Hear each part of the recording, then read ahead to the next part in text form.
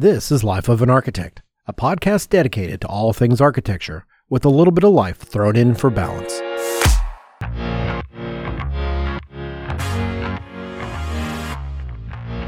We have all heard the phrase, better, faster, cheaper. You can have any two. But is that actually true? Yes, of course it's true. But we're going to talk about it anyways, because this is really a conversation about quantity and quality, which is ultimately a conversation about value. Welcome to episode 69, Better, Faster, Cheaper.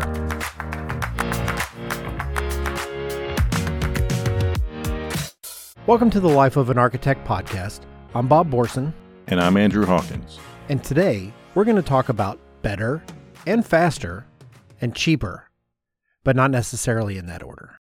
I think we should start off with the basic premise. I mean, I'm pretty sure everybody on the planet understands the better, faster, cheaper. You can have any two. Let's hope. That's one of my favorite Venn diagrams. Let's just make sure that people understand it. Yeah. So the idea is that you have better and you have faster and you have cheaper, and you can't ever have all three of those things at the same time. You can have two of them, like you can have better and you can have faster, but it's going to cost you a ton. Or you can have faster and you can have cheaper, but it ain't going to be better. Right? And you can have better, you can have cheaper. No, you can't. See? You can't have any two. I don't know how you can have better and cheaper. Yes, you can, but it won't be faster. Hold on. I misspoke. Okay, so you can have better and faster, but it won't be cheaper. You can have faster and cheaper, but it won't be better. And you can have better and you can have cheaper, but it won't be faster. Did I say them all? Is that all of them? Yeah, there that's you go. right. Yeah. Right. Explained. There it is. I use good instead of better normally. So it's good, right? You can have good. It's gooder. No, just good. Good, fast, and cheap. Yeah. No ers. Good, fast, and cheap. I like the symmetry of having ER on the end of every word. Okay. Right. Gooder. Fair. Faster, cheaper. Or good, fast, cheap. It's got to be one or the other. That's what I said. Yes. Okay. No ers on my version. But yes, the idea, right, is that you can have... I'm extra. I know. You can have it. I guess the biggest one there is always good and cheap. You can get that, but it's going to be slow, right? That's the thing. And the way I always explain that was, if you want something good and cheap, I'm not going to put a lot of effort into it. It's going to be on the back burner. So I'll get there when I get there when it comes to professional services or services that you give people. That's how it ends up being cheaper because it's not on my forefront and I'm not really, it's not a top of list job, right? You know, the only time that ever really came up where I was concerned was back in my younger days when I briefly flirted with moonlighting. And it was the idea that, and I made a policy for myself about it. And it was if some friend of mine said, hey, I want to do this kitchen addition. Will you help me out? And I go, yeah, you're my buddy. So I'm going to give you the friends and family discount. So I'm going to do it for you for cheaper because we're buddies. Yeah. And I found that those folks, the people that you extended that kind of, hey, I'll do this for less than I normally charge, they're like the most demanding. And so... Yeah, I think so. Yeah, they're difficult. So I said, look, here's what you get. Either you pay me full price, and then you have the right to make every demand that any client would make. Like there's deliveries and there's deadlines, and you have expectations that come along with paying full price. But if you don't pay full price, you get what I got to give when I got to give it. That's kind of how it is. Exactly. To trade. Either pay for it, make demands, or don't pay for it really, and you don't get to make any demands. So there you go. Yeah, you get to get it when you get it. Yeah, exactly. Better and cheaper. And then I think the other two combinations are fairly explanatory. Yeah. I think, anyway. Yeah, so we'll say everybody gets it. Now we've set the bar. Yeah. Everybody understands. So, but before we take this particular conversation any further, there's another kind of concept that I want to introduce. And it's the whole idea of you get what you pay for, which this is kind of makes me think back to John Ruskin and his common law of business balance, which I wrote a post on years ago, which basically explains why you can't pay less and get more. Like it's a business impossibility. For those of you who don't know, because I don't know who would know this, like this is a deep cut. John Ruskin was a 19th century English poet, a fervent art critic, and, not surprisingly, a socialist. So here's what he wrote, and I think it's worth. So this is a quote. What a combination. Right? It's an interesting mix. So here's actually what he wrote. Quoted. There is hardly anything in the world that someone cannot make a little worse and sell a little cheaper. And the people who consider price alone are that person's lawful prey. It's unwise to pay too much, but it's worse to pay too little. For when you pay too much, you lose a little money. That's all. When you pay too little, you sometimes lose everything because the thing you bought was incapable of doing the thing it was bought to do. The common law of business balance prohibits paying a little and getting a lot. It can't be done. And if you deal with the lowest bidder, it is well to add something for the risk you run. And if you do that, you have enough money to pay for something better. That's the idea. Yeah, that was a real eloquent way to put it, I think. Maybe a little tough to follow at times. It's a very 19th century way to state that. But yes, right? You can't pay for less for something and expect it to do more. Yeah, it's out of sync. It's going to be broken. I like that analogy. It's going to be broken. Or not make the purpose for which you're paying for. Yeah, it's incapable of doing the thing it was bought to do. This is a classic quote on the possible folly of automatically choosing low cost is the best way to make a purchase decision. You know, if I have A and B and I just say, well, give me the cheaper one, right? Why would I pay more for something that if this other cheaper version would do the same thing? The idea of this appeals to those who believe or want to persuade others to believe that price is a possible indicator of quality. While, you know, that's not always true, but it does align with my way of thinking simply because I tend to see it played out this way on job sites. You know, and there's exceptions to this rule. Yeah. Right? But for sure. That's what I was going to say. Yeah, really good contractors tend to work with really good subcontractors. And the combination of these two things generally translates into a superior product, which translates into a more expensive product, right? That's pretty natural. You want better, you tend to pay for better because guys can charge more who are capable of doing more. 1 + 1 is 2. Yeah.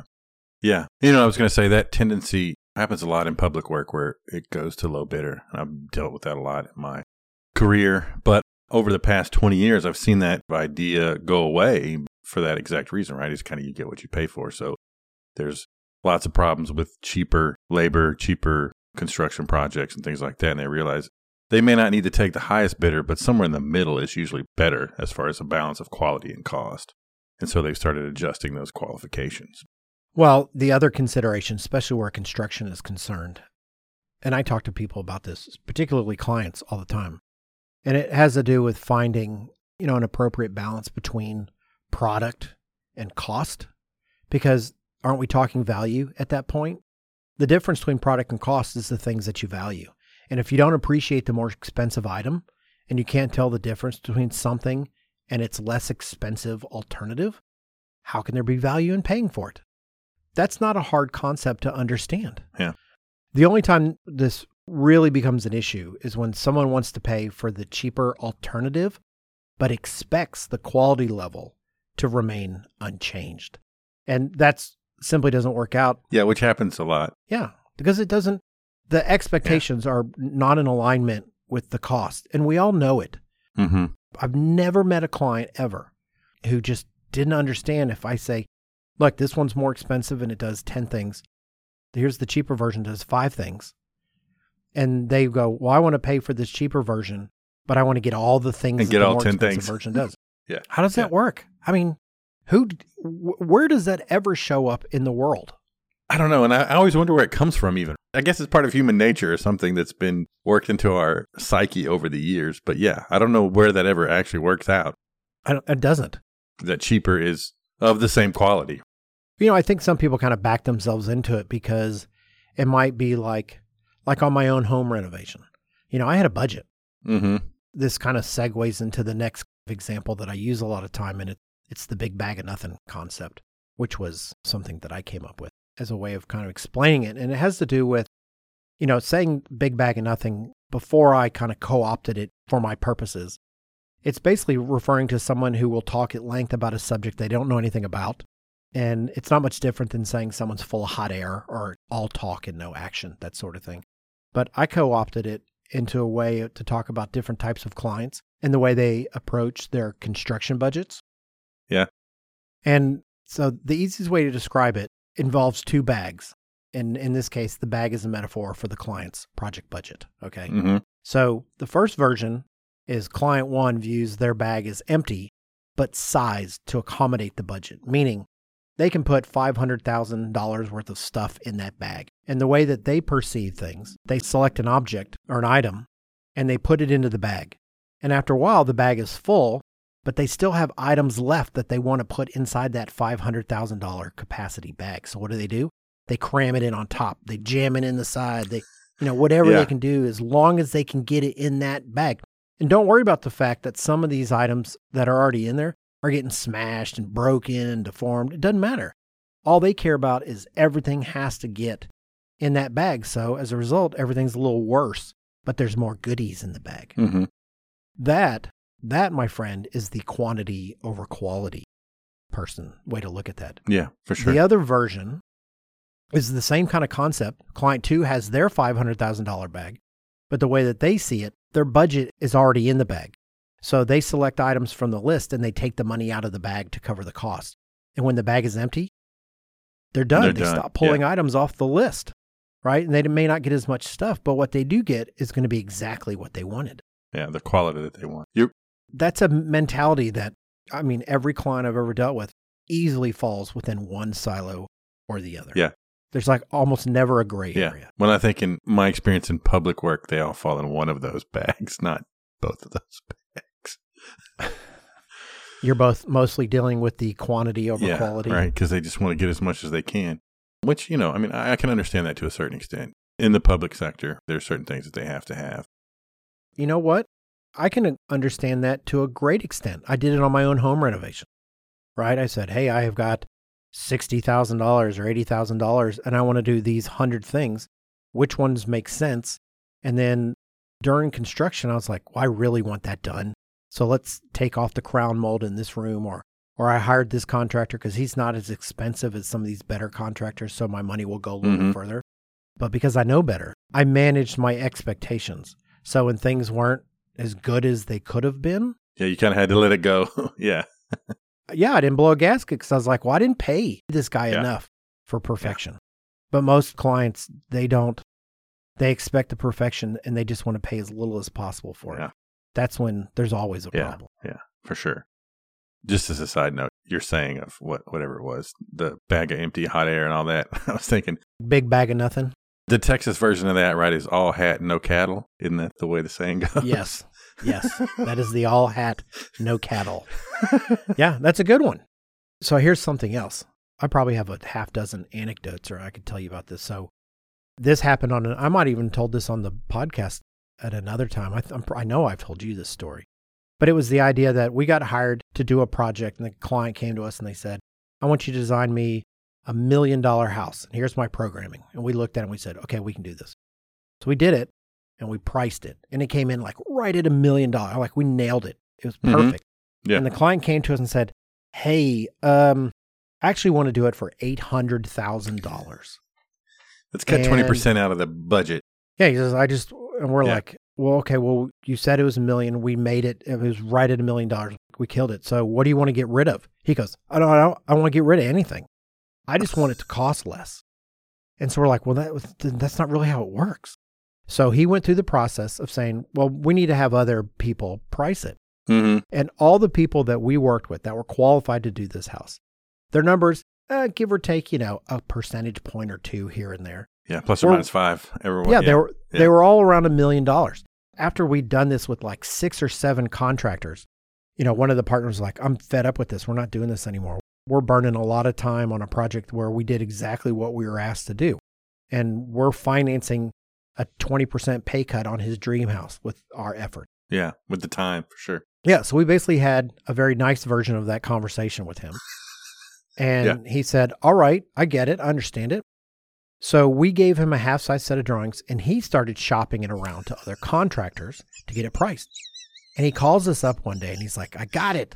I got it priced, and this guy can do it for $750,000. And we're like, that's going to be a problem. Yes, right? Yeah. There's a reason why it's everybody who can do it. Something's not right there. Yeah. Something's wrong. And so the other partner, the one who brought this project in the office, calls and has a very lengthy conversation with his contractor, going through his numbers to really kind of find out what was wrong. And after about 5 minutes, he found out what was wrong with his bid. He had scaled off the half-size drawings. And so things were half as big as what they were supposed to be. And we're like, that's awesome. And he didn't even get $500,000. Like, it didn't even go to half. I mean, his bid was $1.5 million in reality. Yes. Yeah. Which so that's a hysterical story. Yeah, man. yeah. So the solution isn't to just keep like shopping to find cheaper contractors. That's not the solution, like ever. Yeah. No. I get it if you had. I was going to save this for later but we have a project we're bidding out right now. This can be a bear trap for other architecture firms and other architects that are pricing things out. We got retained by somebody to design an office building, and we did it. We did everything they asked us to do. Like, we went through this marketing package. So we kind of did schematic design on it. We produced, like, basically they want to shop the building to people as a developer would do. Mm-hmm. Right. So it's designed, but it's not really designed. Yeah. And so they said, great, we love it. We're going to hire you to actually turn this into a real building now. So we had to go out and get proposals from other people. Like, we had to get MEP proposal and structural proposal and landscape architect and civil. We had to get all these proposals. Your consultant proposals. Yeah. Yeah. So, and we kind of carefully said, big firm like ours, we can say, well, here's 12 MEP firms we work with regularly. And we know the workload, and we know kind of the quality level versus the fee. And based on this client, let's solicit these 3 firms. And so they send us the bids, and we look at it. And our MEP bid, we got 3 numbers in. One was like 160, one was like 142, and one was $77,000. We know that there's a problem, right? There's a problem. Yeah. And we also know that we can't show that number to the client because he's going to say, well, presumably, Mr. Architect, you vetted all these people, right? You all said they're capable of doing this job. Doing the job, yeah. Based on the fee that they're saying that they're doing. So obviously, what number are they going to choose? $77,000. Yeah, I mean, if you showed it to them, but I mean, I'm assuming you called that engineer and said, hey, what's going on here? There's a problem here. Yeah. Yeah. And the truth is even when they come back and say, no, we feel good about it, you're like, okay, great. Still not putting that in front of the client. Right. And so, but that's the thing. If you start shopping around these prices and you get different numbers, you have to be prepared for somebody. Like, if I present that to the client, in my professional opinion, which is what they're counting on, one of the options is profoundly less, or even just less at all than the other choices, I would actually expect them to choose the lesser price because I've already qualified them. Yeah, like even if it was 100,000 or something. I mean, even if it was 110,000, it's still way less than the other ones. It's still way less. There's red flags in there somewhere, and yeah, it's your job as a professional to say, even though they're standing by it, I'm not sure that they're going to. Yeah, maybe they missed something. It could be a huge problem. Yeah, if we go through that kind of process. So if we circle back a little bit to the idea of quality over quantity or quantity over quality, you were kind of mentioning that in public work, this is something that's kind of evolving a little bit. Like, it was always, because don't they, I mean, you and I have talked about this briefly, but let's kind of elaborate it on a little bit. Sure. Like, when people submit for architectural services, you get hired based on qualifications. And then once you get that, then they negotiate cost. Your right? fee. Yes. Yeah. Yes. We don't ever submit a fee for a project in the public realm. Any public work, at least in the state of Texas, that's how it is. There's legislation that keeps all that intact. So you send in your statement of qualifications and say, yeah, look, I can do this, or I've done this before, and then you get selected. And then at that point, you start negotiating fee and those types of things. But then in the bid process, right, of course, it's different. We finish our drawings.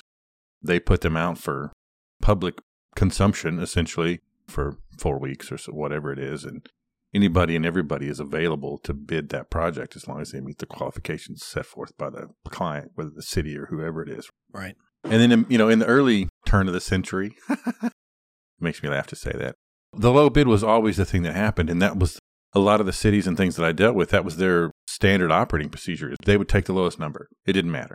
There's some cities that I've done repeat work with, and they've stopped doing that. They've added in this qualification component that allows them to possibly shift away from the lowest bidder and go to the next lowest bidder. They have a little leeway to make sure that they're trying to get a quality product. Because I've seen projects where, the contractor totally blew it. I mean, he missed something completely. His bid is $300,000 lower than someone else. And And so it happens. That's the thing that you run into. And then, of course, they want more money because they forgot something or they didn't realize this and didn't realize that. And it just gets ugly. Yeah. Not that anybody should be infallible, but it happens in those situations. It gets to be really bad. You know, you don't talk about one of the other things, an anecdote that I was thinking about when we were talking about that thing where you said, you know, they wanted to cut the cost of the house and you were like, well, what do you want to cut off? I got into a situation a few years back where it was a construction administration. They had hired the contractor at the same time that they hired us at the school district to do the work. And we were designing things and, you know, every once in a while we'd do a cost package for the contractor to put together to kind of make sure that we were staying on budget. And then at one point got a little bit over budget, at least in the estimates. And there was a band hall component. We were like, well, we could probably just cut that off and it would be back in budget for sure. And the school district wanted to do it and the contractor talked them into not doing it because they're like, oh, well, these are just estimates. I'm sure when we get our bid back, the numbers are going to be better. And well, of course, it turned out they weren't. By the time we actually bid the project, it was more. And so the project ended up over budget. At that point, it's kind of locked in, right? Right. They had to come up with the extra money and do it because everything had been already put in place. But, you know, it was one of those things where I'm urging them to say, it would be better to cut back and make sure that we're in your budget. And the contractor was on the opposite going, yeah, it's fine. We'll make it work. We'll make it work. So what they end up doing, did they cut scope or did they find more money or did they make everything cheaper? They just found more money. Well, at least that's a better way to solve it though. Yeah, they cut some corners in other places. Yeah. I mean, so it was a little bit of find the money and cut corners on some things that I don't think that they should have done. But again, at that point, sometimes it's hard to do that because they see big numbers in the budget of like, oh, let's cut this. And it's a large number. But I'm like, that's like roof insulation. All you're going to do is make your energy bills cost more because you just cut your roof from an R40 to an R20 to just barely above code. Right. But they don't see it that way. They just see that big number that gets us money back or less money out of our pocket kind of thing. Sure. As you were telling that story, and I was sitting here waiting for my turn to talk. That's not true. That's not true at all. No, one of the things I was thinking about, and I go, yeah, I kind of went through that once in my career as well, kind of what you were describing. Probably, 20 years ago, the firm I worked for, we got hired. We did a series of fire stations for a while. And one of the projects we took on, it was like when I walked in the door, they're like, okay, you're managing this job. And it was for a community center addition. And I didn't have anything to do with the design. I didn't have anything to do with the drawings. Oh, yeah. I mean, they're just like, you're the guy that has to take care of it. Yeah, you just showed up and it was already there. Everything was done. And what we learned is that this is another one of those projects that went to the low bidder. Like we had qualifications and based on these qualifications, this number was chosen because it was the most cost-effective number. Great. Well, it took us a couple of months to figure out what the problem was because like right out of the gate, things went south fast and hard. Ugh. And, you know, the whole idea of weaponizing the RFI started figuring into it. Yeah, that's the worst. And what we found out was the business load in the marketplace at the time was really, really high. So what they thought was, hey, we want to renovate this municipal building over here, but it's only like a $400,000 job, and we won't get anybody qualified to look at it. So we're going to do it as an add-on to this presumably $3.5 million community center. Oh, yeah. And so if you want one, you got to do both, right? But it was two separate drawing packages. And what happened is the winning bid didn't realize that there was this $400,000 other project. They forgot one.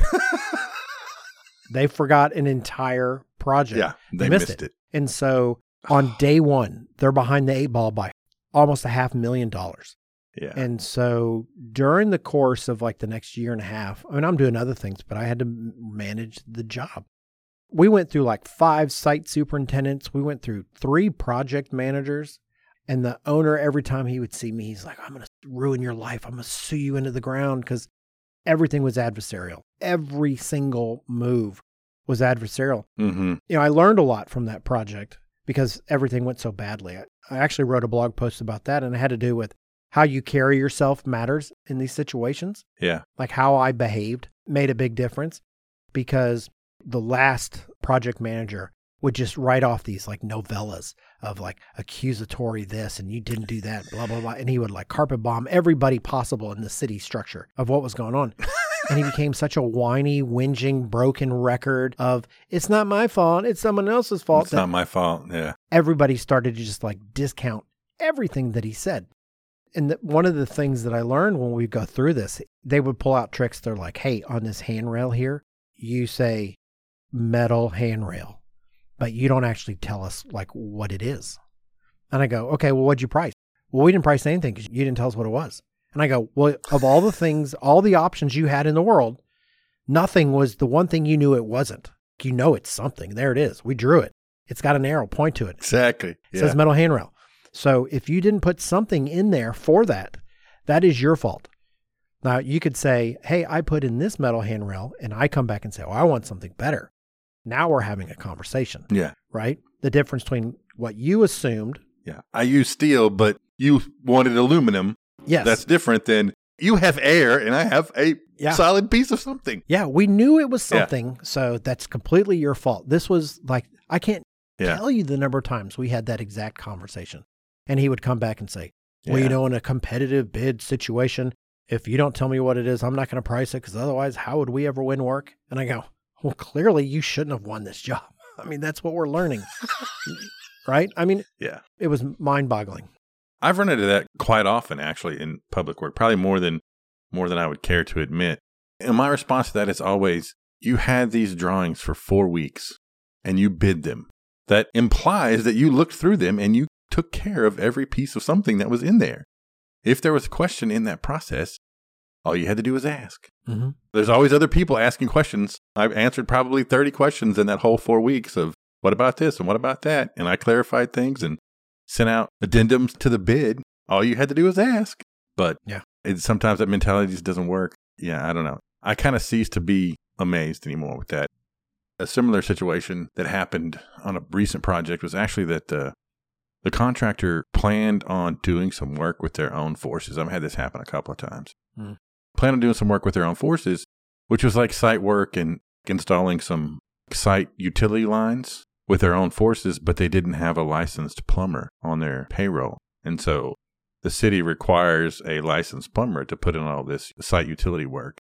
And then they started complaining about stuff and how this part of the drawing wasn't right and that part of the drawing wasn't right. And that's how come we don't have the money for it and all this sort of stuff. And it was the fact that they had plugged in a number because they were going to use their own forces that was just day labor. And then they had to have a licensed plumber do it. And so that number actually turned out 3 or 4 times what it would have been or what they had plugged in. And then they started raising red flags. And this is like 3 or 4 months in the project. And then they started complaining about, oh, this is wrong in the drawings and that's wrong in the drawings. They didn't admit it, but we found out through the plumber who actually contacted us and said, hey, here's what happened. It's funny how those stories, like they never stay buried. Even the project we did down in San Marcos, the contractor, for the most part, I thought they did a pretty nice job. But there were these moments where they would say, hey, in your spec section for the steel, you say we have to have a person with these qualifications can inspect the steel after it's done. And that person doesn't exist in San Marcos. So we'd have to get somebody from like Austin to come down. And that's like really expensive. And I go, why are you telling me this? It's in the spec. You're supposed to do it. And he's like, well, but that's unreasonable. Nobody here does that. And I go, I don't care what everyone does. This is what I asked you to do. And maybe you wouldn't have gotten this job if you'd actually priced it the way everyone else priced it, which was to have the person with the correct qualifications do the task that we asked them to do. So don't cry to me that, hey, this thing that you missed is expensive and it's not your fault that you didn't read the documentation. I get it.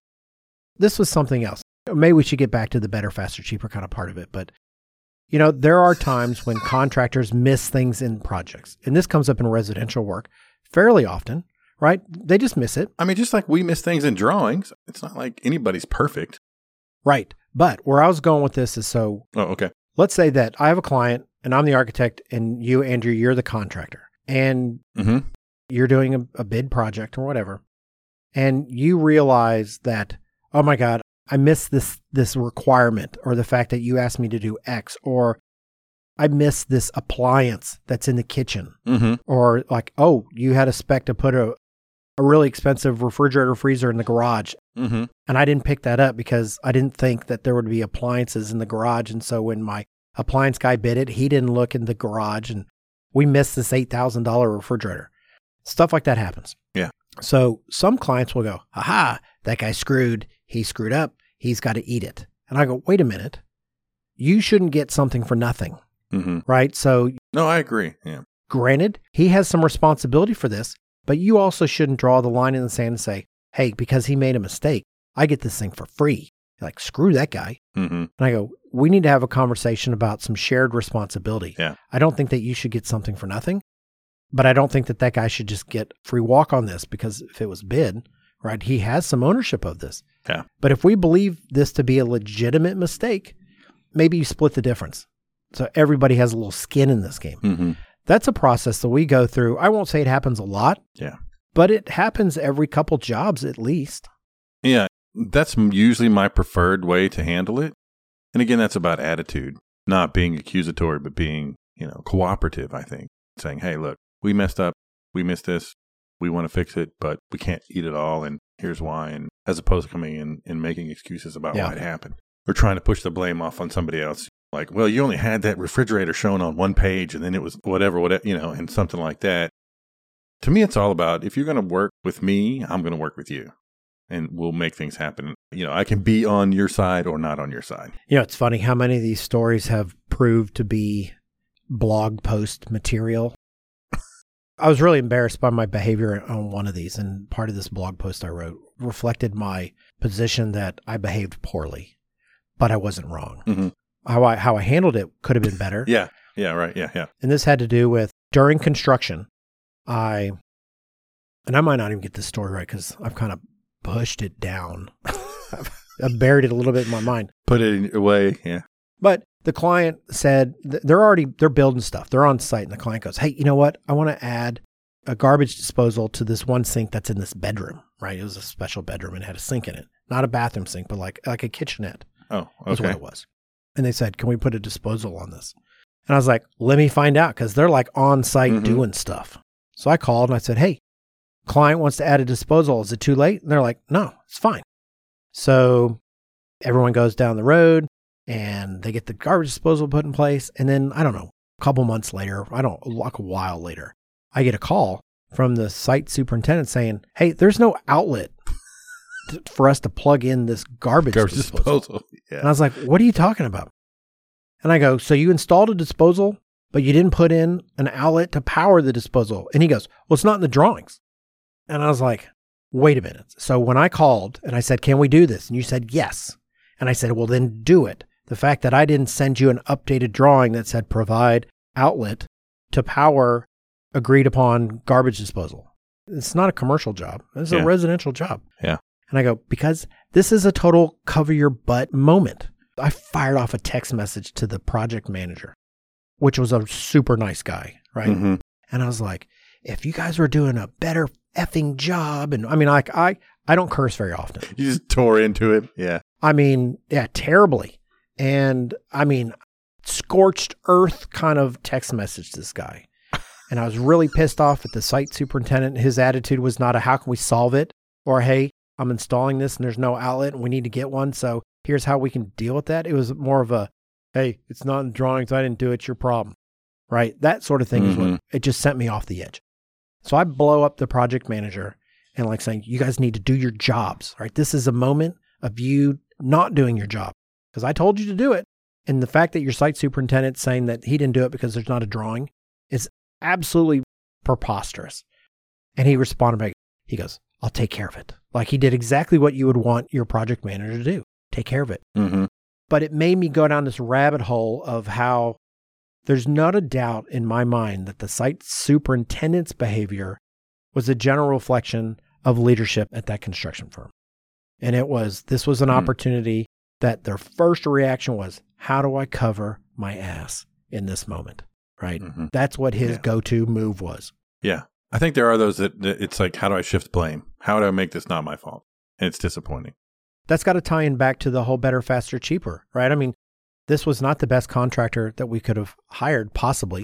We had very limited choices. This was actually a project that was fairly remote. We had limited choices to go through, but, and the truth is, this particular project I'm talking about, we paid a lot We didn't get it faster, but for the most part, it was built pretty well. They did screw up a couple of like really big things. But they didn't flash the windows. And when I called them out on it, I was like, where's the window flashing? They tried to tell me that I told them they didn't have to do it. I was like, what? Why would I ever tell you you didn't have to flash the windows? And he goes, well, that's what we thought you said. Yeah. And I go, first off, that's ridiculous. And even if you did think that I said that, why didn't you say that's ridiculous? Right? And so I go, you got to take all these windows out and flash them and then put them back in. And because of the kind of general attitude we had towards the leadership of this firm, to this day, we're not entirely convinced that they actually took all the windows out and flashed them. And reflashed them. Because in one spot, we have a water problem in one corner. And I have no doubt it's because the flashing is incorrect at this corner. Mm-hmm. Yeah.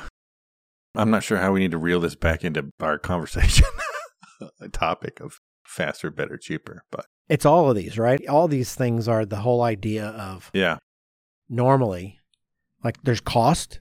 Well, remember, this is not really a better, faster, cheaper conversation. It's about a quantity and a quality, and it's a value conversation. And a value, yeah, for sure. Yeah. And where do you find your value? I think for the most part, like, for example, take this podcast, for example. We have really good equipment. Every now and then we have some technical issues that, we seem to struggle with at times, but like our equipment, this is about as good as it gets. Like we decided from the very beginning that if we're going to do this, let's have good equipment. Yeah. Right? Let's have good mics, good boom stands, good audio interface. Let's do all this stuff so we can try to make the sound quality as good as possible. Yeah. What is that? That saying is buy the best and only cry once. I think it's the way that one goes. Yeah. Have you ever heard that? I have. It's perfectly appropriate. It's a pretty good mantra that you live by, I know. Buy the best, cry once. Cry once, because you buy something cheap and it breaks and you have to buy something better, then you've already spent twice the money and you're upset. Yeah, but don't you think that's kind of a mentality that a lot of architects seem to have? It's kind of like, I don't want to buy a chair just because I need a chair. I want to save up and get the chair that I want. I mean, I think that's a mentality that we learn over time because you go through these processes so many times that you learn those things over time, right? Yeah. Because I don't know that I was that way when I was young. The older I get and the more you deal with all these things, you realize, I'm going to buy the best of whatever it is that I can afford, but maybe even save up for something I can't really afford. I've learned that if you don't get the best, it's going to not do what you want. Yeah. You're going to end up buying the thing you want in the end, it seems like. Yeah, you're going to be replacing the cheaper thing that you bought to get the thing that you really wanted. Yes. So either because you want it or because it breaks. Boy, that's the heartbreaking thing. Like, for example, headphones. I have nice Bose noise canceling headphones, and I think they're great. I use them all the time. Yeah. But with all this working from home and the amount of teleconferencing I'm doing now is just mind-boggling. Absurd. Yeah, I'm with you. And I wear them all the time. And I have issues with these headphones cutting out at times because sometimes it works, but if somebody calls my phone, then it goes to my phone and my meeting on the screen drops out from an audio standpoint. Oh, that's weird. So I go, this is just a complete beating. And so I ended up buying another set of headphones so I could avoid that very issue, and they're not synced to my phone. Oh, The only problem with my new headphones, which are great, I really like my new headphones. I think they're really solid. The only problem that they have is that if I'm quiet for 15 minutes, they turn off. Right? So for some reason, if I played music through them, they wouldn't. Yeah, it's detecting that activity, and it's fine. But if I'm just using them on a call like what we were doing right now, which I could have, and they actually have like a little microphone in the thing, so it works really good. If I just sit there and listen to you talk for 15 minutes, they're going to turn off. They'll turn off. Or they're saving your batteries, man. I go, man, how hard is this? Yeah. Turn that back around on what we do for a living as a profession.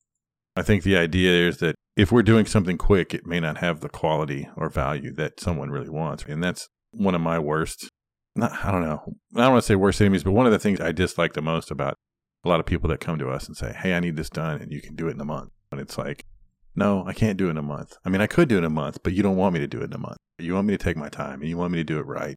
And not that I wouldn't do it right in a month, but the amount of right you're getting is not the same amount. You're going to get less production out of it if you want it in a month. But that's not always, there's that balancing act. But I feel like for us, it's more about what we do actually takes time. It's not like we get to punch a button and everything just fixes itself on the computer.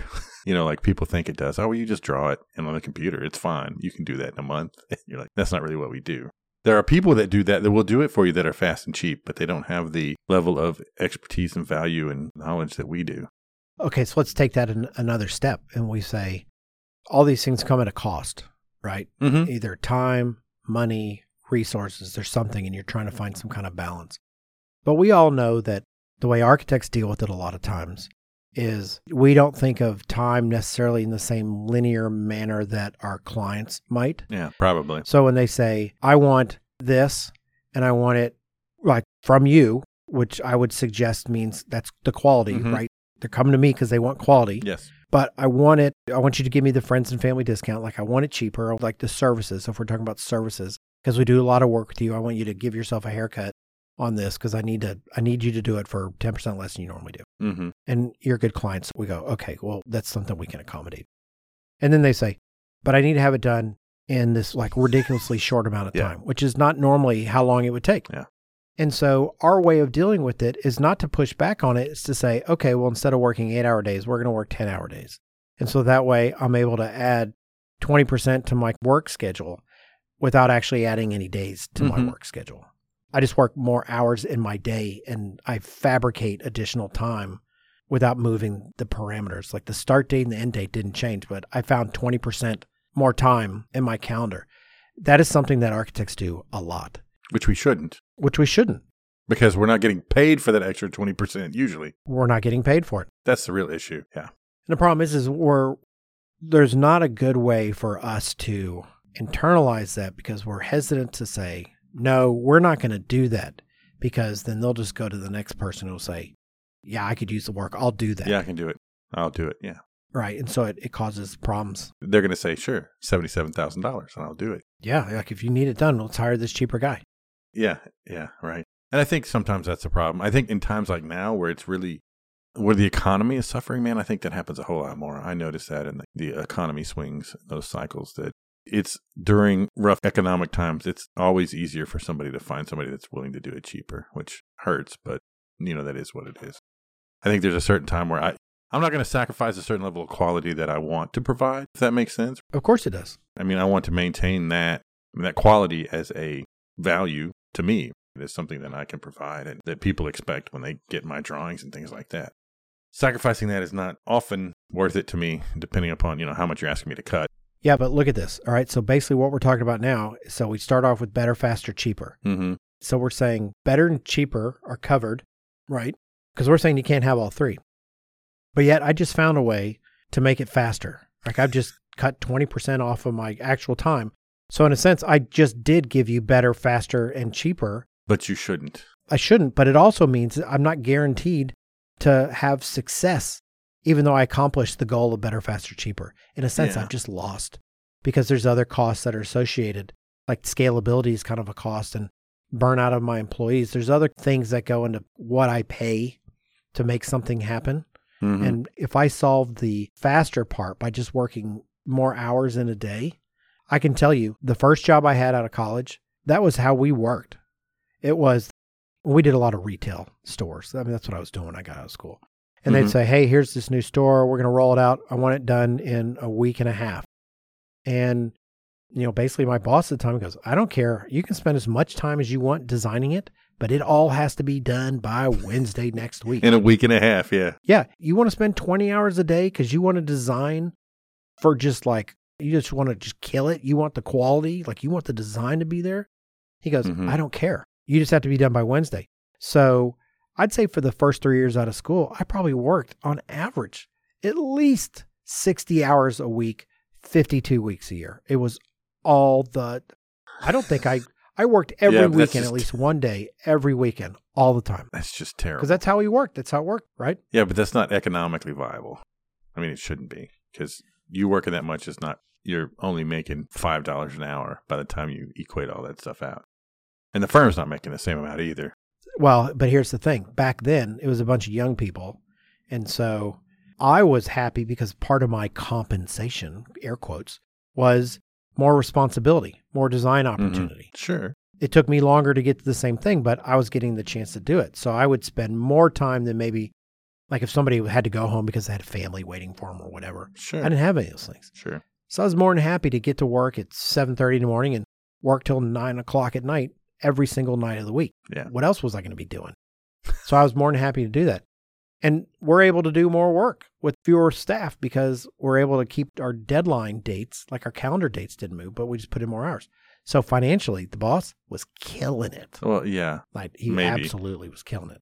Oh, I know. I know he was. This is not hyperbole. No, I know. I'm just saying, like, that's not a good business model, in my opinion. I understand that happens. No, it's an irresponsible business model, right? But the incentive is, I mean, he worked just as much as anybody else did. I mean, if I'm being fair, he was there just as much as we were there. I understand. Because it was fun and it was exciting and all that kind of stuff. But the reason why it's not a good business model is because I quit. You got burnt out. Right after 3 years, I was like, I'm done. Yeah. I can't do this. And let me tell you, I was the best employee that guy ever had. The best. All right. All right. So I think that. And on that note. So I actually think this was an interesting chat just to talk about quantity and value and deliverables and all that kind of good stuff. But we're getting to the end of the show and we need to get in this episode's Would You Rather. Dun, dun, dun. So let's just get to it. Yes, let's do it. And I know Andrew hadn't spent any time thinking about it because he didn't look at the question. No. But when I told him before we hit the record button, he thinks there's not necessarily an obvious answer. And I'm like, there's absolutely an obvious answer. So maybe this question will be more interesting than I think. Yeah. All right. So here we go. Would you rather have 6 dogs or 6 cats? Yeah. See, to me, there's not an obvious answer here. Both options are terrible. Oh, God. So I'll go ahead and talk through it, but you're going to say my answer is wrong. I'm already fairly certain of that. I would probably, well, actually, here's the question. What kind of, are these indoor cats and indoor dogs? Are they outdoor dogs? Are they indoor, outdoor? Well, I mean, what's the scenario of these things, or does it matter? I don't care. Whatever. Okay, then I'm definitely going to go with cats, which I'm sure you're going to say is the wrong answer. Yeah, you'd rather have 6 cats than 6 dogs. No, I'm not. I'm not going to say that's the wrong answer. I'd rather have 6 indoor, outdoor cats because if I can let them out, I usually have about 2 cats. The indoor cats would drive me nuts, but when I had indoor, outdoor cats and I could just let them out during the day and let them back in at night, that's a cakewalk. I mean, there's not a lot of work involved in that. Yeah. Because there wasn't really litter box duty. You just had to put out food. It was the best. I mean, maybe not the best, but it was better than having 6 indoor cats. So, yeah, I'm going to go with cats because they're just kind of less work all the way around. And they kind of tend to leave you alone. Yeah. It's got to be cats. The answer has got to be cats. Let's say that we get rid of the indoor, outdoor parts. Yeah. Let's say that they're all indoor cats. The answer is still cats, despite the fact that you have to empty the litter box. Yeah. Right? As bad as that is. Yeah. Okay, so let me tell you this. I'm curious as to why you're saying that. Let me answer. So for a period of time, until just recently, we had 2 dogs and 2 cats. We're down to 2 dogs and 1 cat. One of them passed away. Oh. And so, but when I walk in the door, the cats, nothing. They don't care. Yeah, they don't care. Yeah. And if they were being clingy, the worst they would do is walk over and like want to sit on my lap or something. That's it. Rub against your leg. Yeah. Really not that big a deal. The dogs, however, they're like, oh my God, you're home. Like they're bonkers, right? Yeah, they come and attack you essentially. Yeah. And I know the whole rules. Like my dogs are pretty well trained, but man, they got energy and they want to play and they want to play with me. And if I'm in the house, it's me. If I'm not there, they'll go sit by my wife or do whatever. But if I walk in the door, it's me. And if and this is fairly common, I'll come home and I'll just like, on the couch. I will lay down on the couch because I just like, it's always that way. The little one will run and jump up and she knows that I don't want her on me. So we have like a sectional couch and she'll come get as close as she possibly can. And she'll be going, just hot dog breathing me like by my head. And I'm like, your breath is terrible. And the big dog will come over and she's big enough to where she'll just come and like lay her head, can give me sad dog eyes and put her head on my chest. Yeah. They just want attention and they just love you. And I'll go, God, these dogs are driving me crazy. And my wife goes, they just love you so much. I go, I wish they Yeah, loved you're like- somebody else. And you're like, but I don't love them as much as they love me. Can I love somebody else for a while? Yeah. I go, I just want, maybe not all the time. Not all the time. If they don't have to be by me, they're in the house all the time. We put them out, but they don't stay outside. So like when it's nighttime, the little one sleeps on the bed, but she sleeps on by the foot of the bed because she knows if she comes up, I'm going to punch her off. The big dog sleeps, like if I get out of the bed in the middle of the night, I got to be careful. I will step on the dog. You're going to step on the dog. Yeah. And so it's too much. 2 dogs is too much. And I still have to go out in the yard and pick up, the little packages that they leave, which is, I don't know how 2 dogs do what they do. I can't imagine 6. what 6 dogs would do. Yeah. I would much rather clean up 6 cat boxes than scooping 6 dogs worth of in the backyard. Yeah. Right. Yeah. No question. Yeah. Dogs are just too much. If it was 1 dog versus 1 cat, I'd go dog. Mm. I'd take 1 dog over 1 cat. Interesting. Yeah. I'd even take 2 cats with 1 dog. Yeah. I like cats. I'm a cat. I like cats. Don't get me wrong.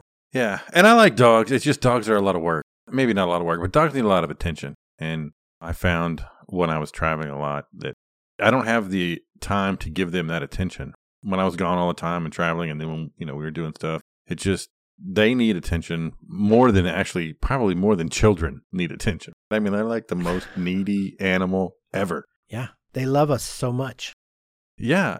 Don't get me wrong. I do enjoy that. But that constant, like you're talking about, like always, I feel like dogs never have an off and they never get enough. I don't think it would matter if you paid attention to them. All they do is want more. Like it just increases their appetite for it the more you actually pay attention to them. Yes. So if you walk them once every day and spend an hour playing with them, it wouldn't take long where that wouldn't be enough, right? They just want 2 hours and 2 walks. And, it just, the capacity is just on overload. And that's great, but that's not for me. It's a lot. Yeah. So for me, definitely 6 cats over 6 dogs. That's a no-brainer. That's interesting. I figured you were going to go with dogs. But then when I thought about it, you're having to deal with the dogs all the time. We've had discussions. So it's intense. I mean, who knows? I'm going to probably be an old man that dies with 90 cats. I'll be the old cat man. Yeah. Well, hey, the 2 cats we had, Yeah. Down to 1, they were sisters. They were from the same litter. Oh, all right. One of them was an extremely difficult. It's like the worst thing ever. The one cat that was kind of a jerk and her fur is kind of coarse. Yeah. She's not friendly really to anybody. Yeah. She was fine. Like she didn't do anything, right? She just like sluggo. Yeah. The cat that was super friendly, anybody could pet her. She had like the softest, silkiest fur ever. She's the one that pees all over the place and like scratches the furniture and like is like, you're a bad cat, but you're the only cat that actually like, at least you give us attention and love. Attention some. Yeah, you come sit on our lap and you let us pet you. And yeah. The other cat's like, just feed me. Screw off. That's what the other cat was like. Right? Yeah. And of course, my daughter loves that cat because that cat just, when it says screw off, it goes to her room to like disappear. And she's like, my cat loves me. Yeah. Right? And I'm like, fine, you can have her. Yeah, you take her with you. But the other dogs, and and they're really smart. I have Australian Shepherds. They're like smart dogs. Yeah. I don't have to worry about them eating socks or chewing slippers or biting holes in the wall, or they're not destructive animals. My dogs are well behaved. Yeah. They need a lot of attention. So I don't know how 6 would work. Yeah. And I find that like when they need attention, that's when they start acting out and chewing up stuff too, right? Like I don't think there's enough in me to give attention to 6 dogs. It's an impossibility. That'd be a full-time job. Do 6 dogs like play with each other and they don't need you so much?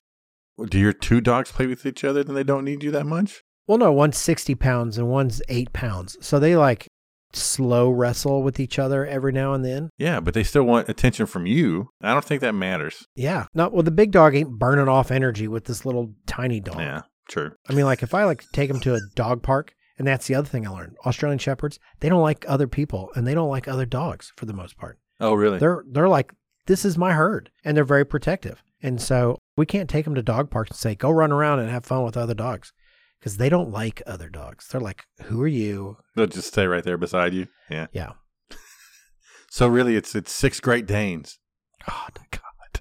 You just like lash 2 together and put a saddle on them. That would be fun. 4 or 5. And you just have a walking bed. Have a carriage ride through your neighborhood. Yes. But I was thinking about the backyard quality of 6 Great Danes. You'd need a giant bag for that. You need a giant yard for that. You'd have no grass. It'd just be dirt. Yeah. Okay. Anyway, so let's wrap that up. 6 cats. It's the right answer. Cats. Yes, cats. Cats is the answer. Okay. So there you go. Another amazing show completed. I hope you enjoyed it as much as Andrew and I assuredly did.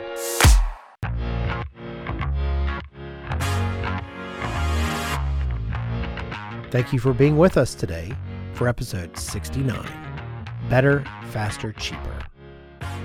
We would like to thank our media partners, Building Design and Construction, for their ongoing support of the Life of an Architect podcast. If you like today's episode, please take the next 15 seconds and head over to your favorite podcast listening app and hit that subscribe button so you can get sparkly new episodes automatically downloaded every 2 weeks. While you're there, please consider leaving us a comment, and I would greatly appreciate it if you would leave us a 5-star, which is better, and do it right now so it's faster rating.